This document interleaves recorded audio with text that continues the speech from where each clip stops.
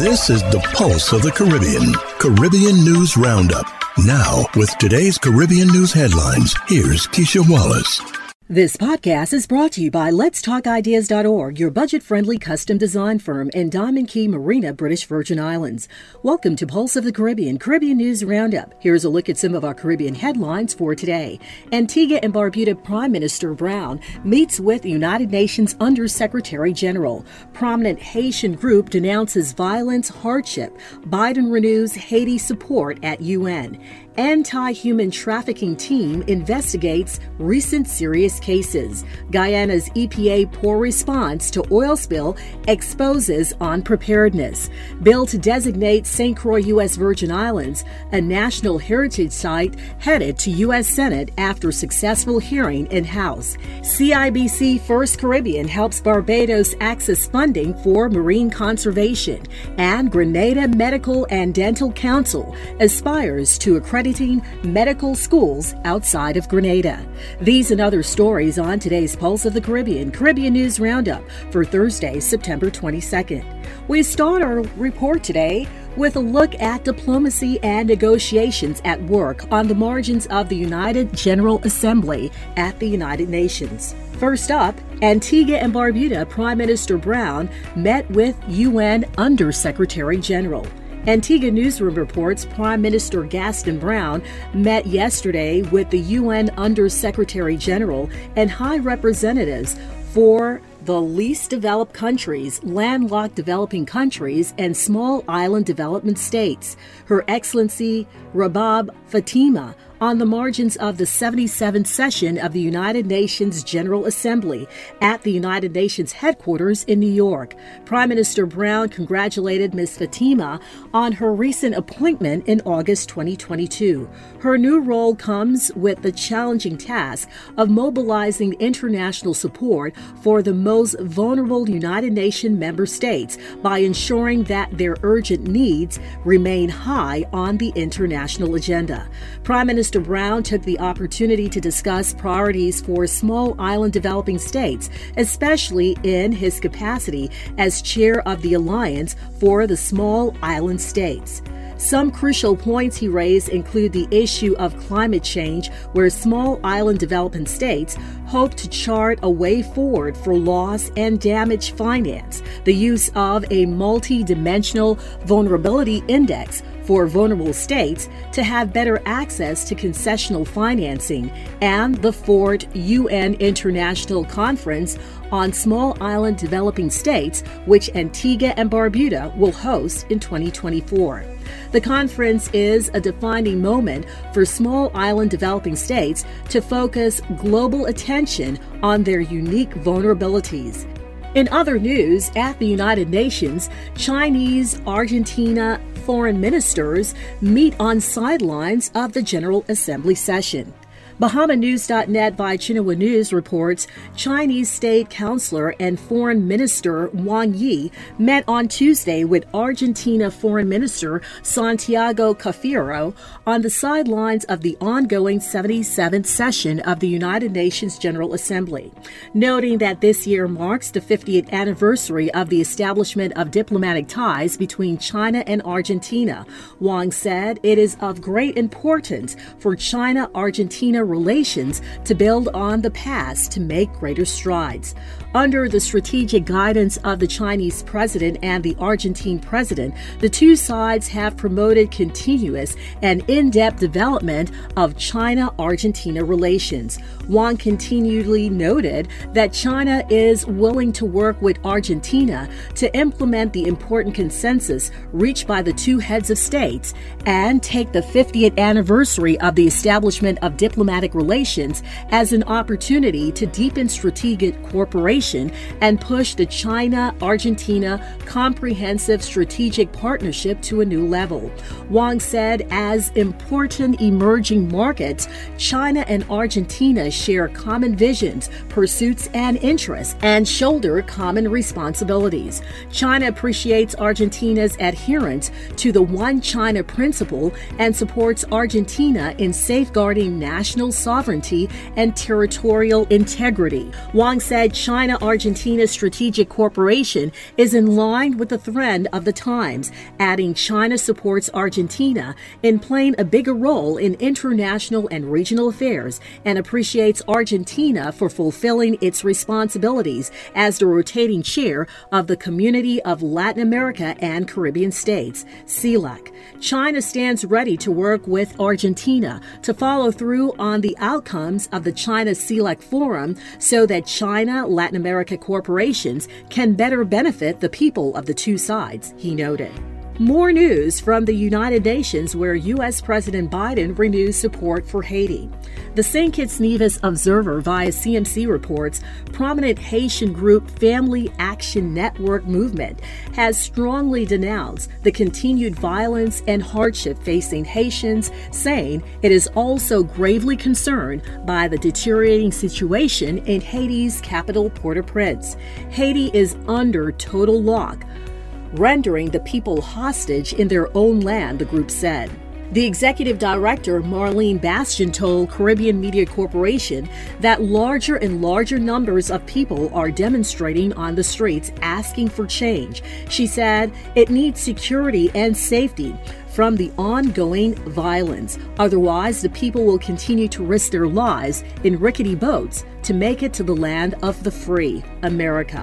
In a rare moment reflecting on the seriousness of Haiti's current affairs, U.S. President Joe Biden used his speech at the United Nations on Wednesday to call on the international community to do more to assist the Caribbean nation as it faces its worst crisis in decades. We continue to stand with our neighbor in Haiti as it faces political-fueled gang violence and an enormous human crisis. And we call on the world to do the same, Biden said. We have to do more. Now we look at anti-human trafficking cases in the region. St. Martin Island Times reports in June 2022, several Cubans were discovered at the Phillipsburg Hotel in St. Martin. Subsequently, on July 2022, several were apprehended on the French side of the island aboard a ship that was most likely to smuggle them to the U.S. Virgin Islands. The captain escaped capture. The St. Martin human smuggling team has indications of connections to the Dutch side in the alleged trafficking case. Arrests are expected in the near future.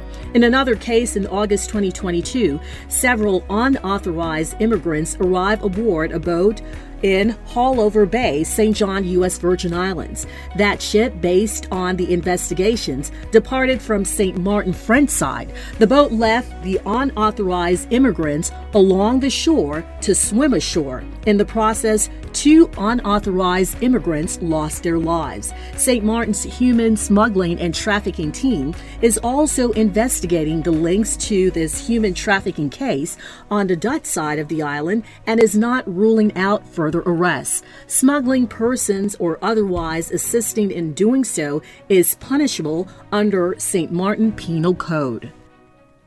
You're listening to Pulse of the Caribbean, Caribbean News Roundup. Visit us online at pulseofthecaribbean.com. Now here's a look at environmental news in the region. Guyana's EPA poor response to oil spill exposes unpreparedness. Crider News reports almost 2 weeks after American oil major ExxonMobil reported a 1-barrel spill at the Liza 2 operation in the Strabo Block, the Environmental Protection Agency of Guyana has not come out to tell the nation whether its investigation has confirmed the minor spillage as reported by the company. Guyana's former EPA head, Dr. Vincent Adams, says this occurrence shows how grossly unprepared Guyana is for petroleum production, even as it embarks on an ambitious campaign to speed up these operations.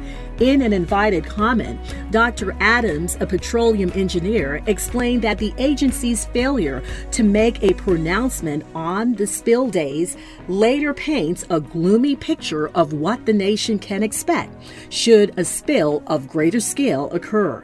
Nonetheless, he said, it is not about the size of the spill, it's just the culture. On September 10th, ExxonMobil reported that the team on the Liza Unity observed a sheen on the water in the vicinity of the vessel on September 9th. According to the oil company, initial investigations indicated that about 1 barrel of crude oil was released during a maintenance activity on the vessel. When asked if he believes that the investigation should have been complete by now, Dr. Adams responded in the affirmative. The former EPA of Guyana head believes that Guyana is in fact telling Exxon that it is not serious about oil spills and being accountable to the people by failing to provide its own report. As such, he signaled, if we get a spill, it's going to be a disaster because we are not prepared to handle one, to be honest.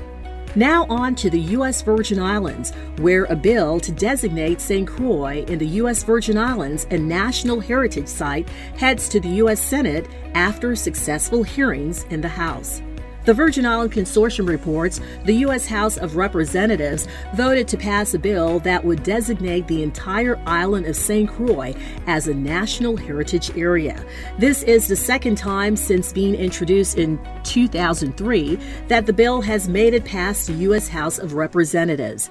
Committee Chair Senator Angus King presented the U.S. Senate Companion Bill S-4222 during a hearing of the Senate Committee on Energy and Natural Resources Subcommittee on National Parks on Wednesday. Mr. King said he was proud to present the companion bill, which was reintroduced by the current VI delegate to Congress, Stacey Plaskett, in 2021. I think it is most important for us to work together to ensure the voice of our citizens in the territories are also heard, he remarked. It was one of 14 bills voted on Wednesday. In a press statement following the vote, Ms. Plaskett said, more than 10 years ago, in September 2010, the National Park Service completed the study and concluded that St. Croix, U.S. Virgin Islands meet the evaluation criteria for this designation. If passed, the bill would assign the Virgin Islands State Historic Preservation Office as the local coordinating entity to oversee and develop programs and projects that recognize, protect, and enhance important resource values in the heritage area and would make funding available to develop recreational and educational opportunities to inform and engage youth on the heritage of St. Croix. The bill, now to be considered by the U.S. Senate, if passed, forwards to U.S. President Joe Biden before becoming law. Next up, it's Barbados, where CIBC First Caribbean is helping the Barbadian government access funding for marine conservation. Barbados Today reports CIBC First Caribbean and Credit Suisse, as joint lead arrangers, have successfully closed the recently announced $146.5 million Government of Barbados dual currency facility. The Inter-American Development Bank and the Nature Conservancy acted as co-guarantors for the transaction. Credit Suisse and CIBC Capital Market partners as dealers managers for the buyback of the U.S.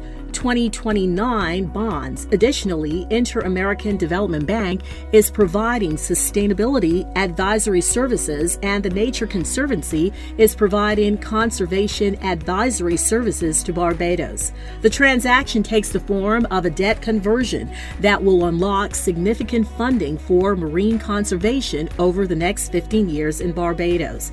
As a part of the debt conversion, Barbados is committed to protecting and effectively managing up to 30% of the nation's ocean, specifically the exclusive economic zone and territorial sea.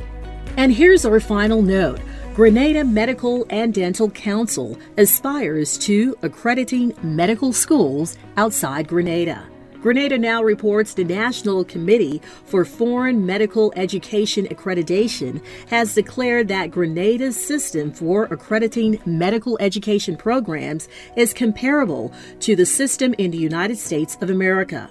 This determination by the National Committee for Foreign Medical Education Accreditation ensures that American students can access federal government loans to pay for their medical education in Grenada. The Grenada Grenada Medical and Dental Council was established in 2010 via the Health Practitioners Act, amended in 2019, now the Health Practitioners Amendment Act. The act authorizes the council to carry out two distinct functions. Firstly, the registration and licensing of physicians, and secondly, the accreditation of medical education programs that leads to medical degrees in Grenada. In its quest to become a world-class medical accreditation agency, the Grenada Medical and Dental Council also sought and received recognition from the World Federation for Medical Education. Such recognition ensures that the Grenada Medical and Dental Council is placed in the World Database of Medical Education accredited agencies that have a benchmark standard of quality. World Federation for Medical Education recognition also means that any student who graduates from the Grenada Medical and Dental Council accredited institution can practice medicine in North America if they pass the relevant exams and attain the requisite certifications. Dr. George Mitchell, Executive Director of Grenada Medical and Dental Council Accreditation Secretariat, indicated that this recent achievement is historic since no single island in the Caribbean has an agency that the World Federation for Medical Education recognizes. Apart from Grenada, there is no other agency in the region, including the bigger territories like Jamaica, Barbados, Guyana, or Trinidad and Tobago, that has achieved this recognition status by the World Federation for Medical Education, he said. The only other Caribbean agency that has achieved recognition from the World Federation for Medical Education is the Caribbean Accreditation Authority for Education in Medicine and Other Professions, an umbrella body established in 2003 under the support of the Caribbean Community CARICOM. Grenada Medical and Dental Council aspires to accredit medical education programs outside of Grenada one day. However, this can only happen if the Health Practitioners Act is further amended to grant Grenada Medical and Dental Council such authority. Have news and information you'd like to share with us? Email news releases to news@pulseofthecaribbean.com. And to share information on upcoming events, email events@pulseofthecaribbean.com. This has been your Pulse of the Caribbean News Roundup for Thursday, September 22nd. I'm Keisha Wallace. For more Caribbean news stories and information, visit us online at pulseofthecaribbean.com. If you found value in this podcast, be sure to like and subscribe wherever you listen to podcasts. And thank you in advance for choosing Pulse of the Caribbean News Roundup as your source for Caribbean-centered news.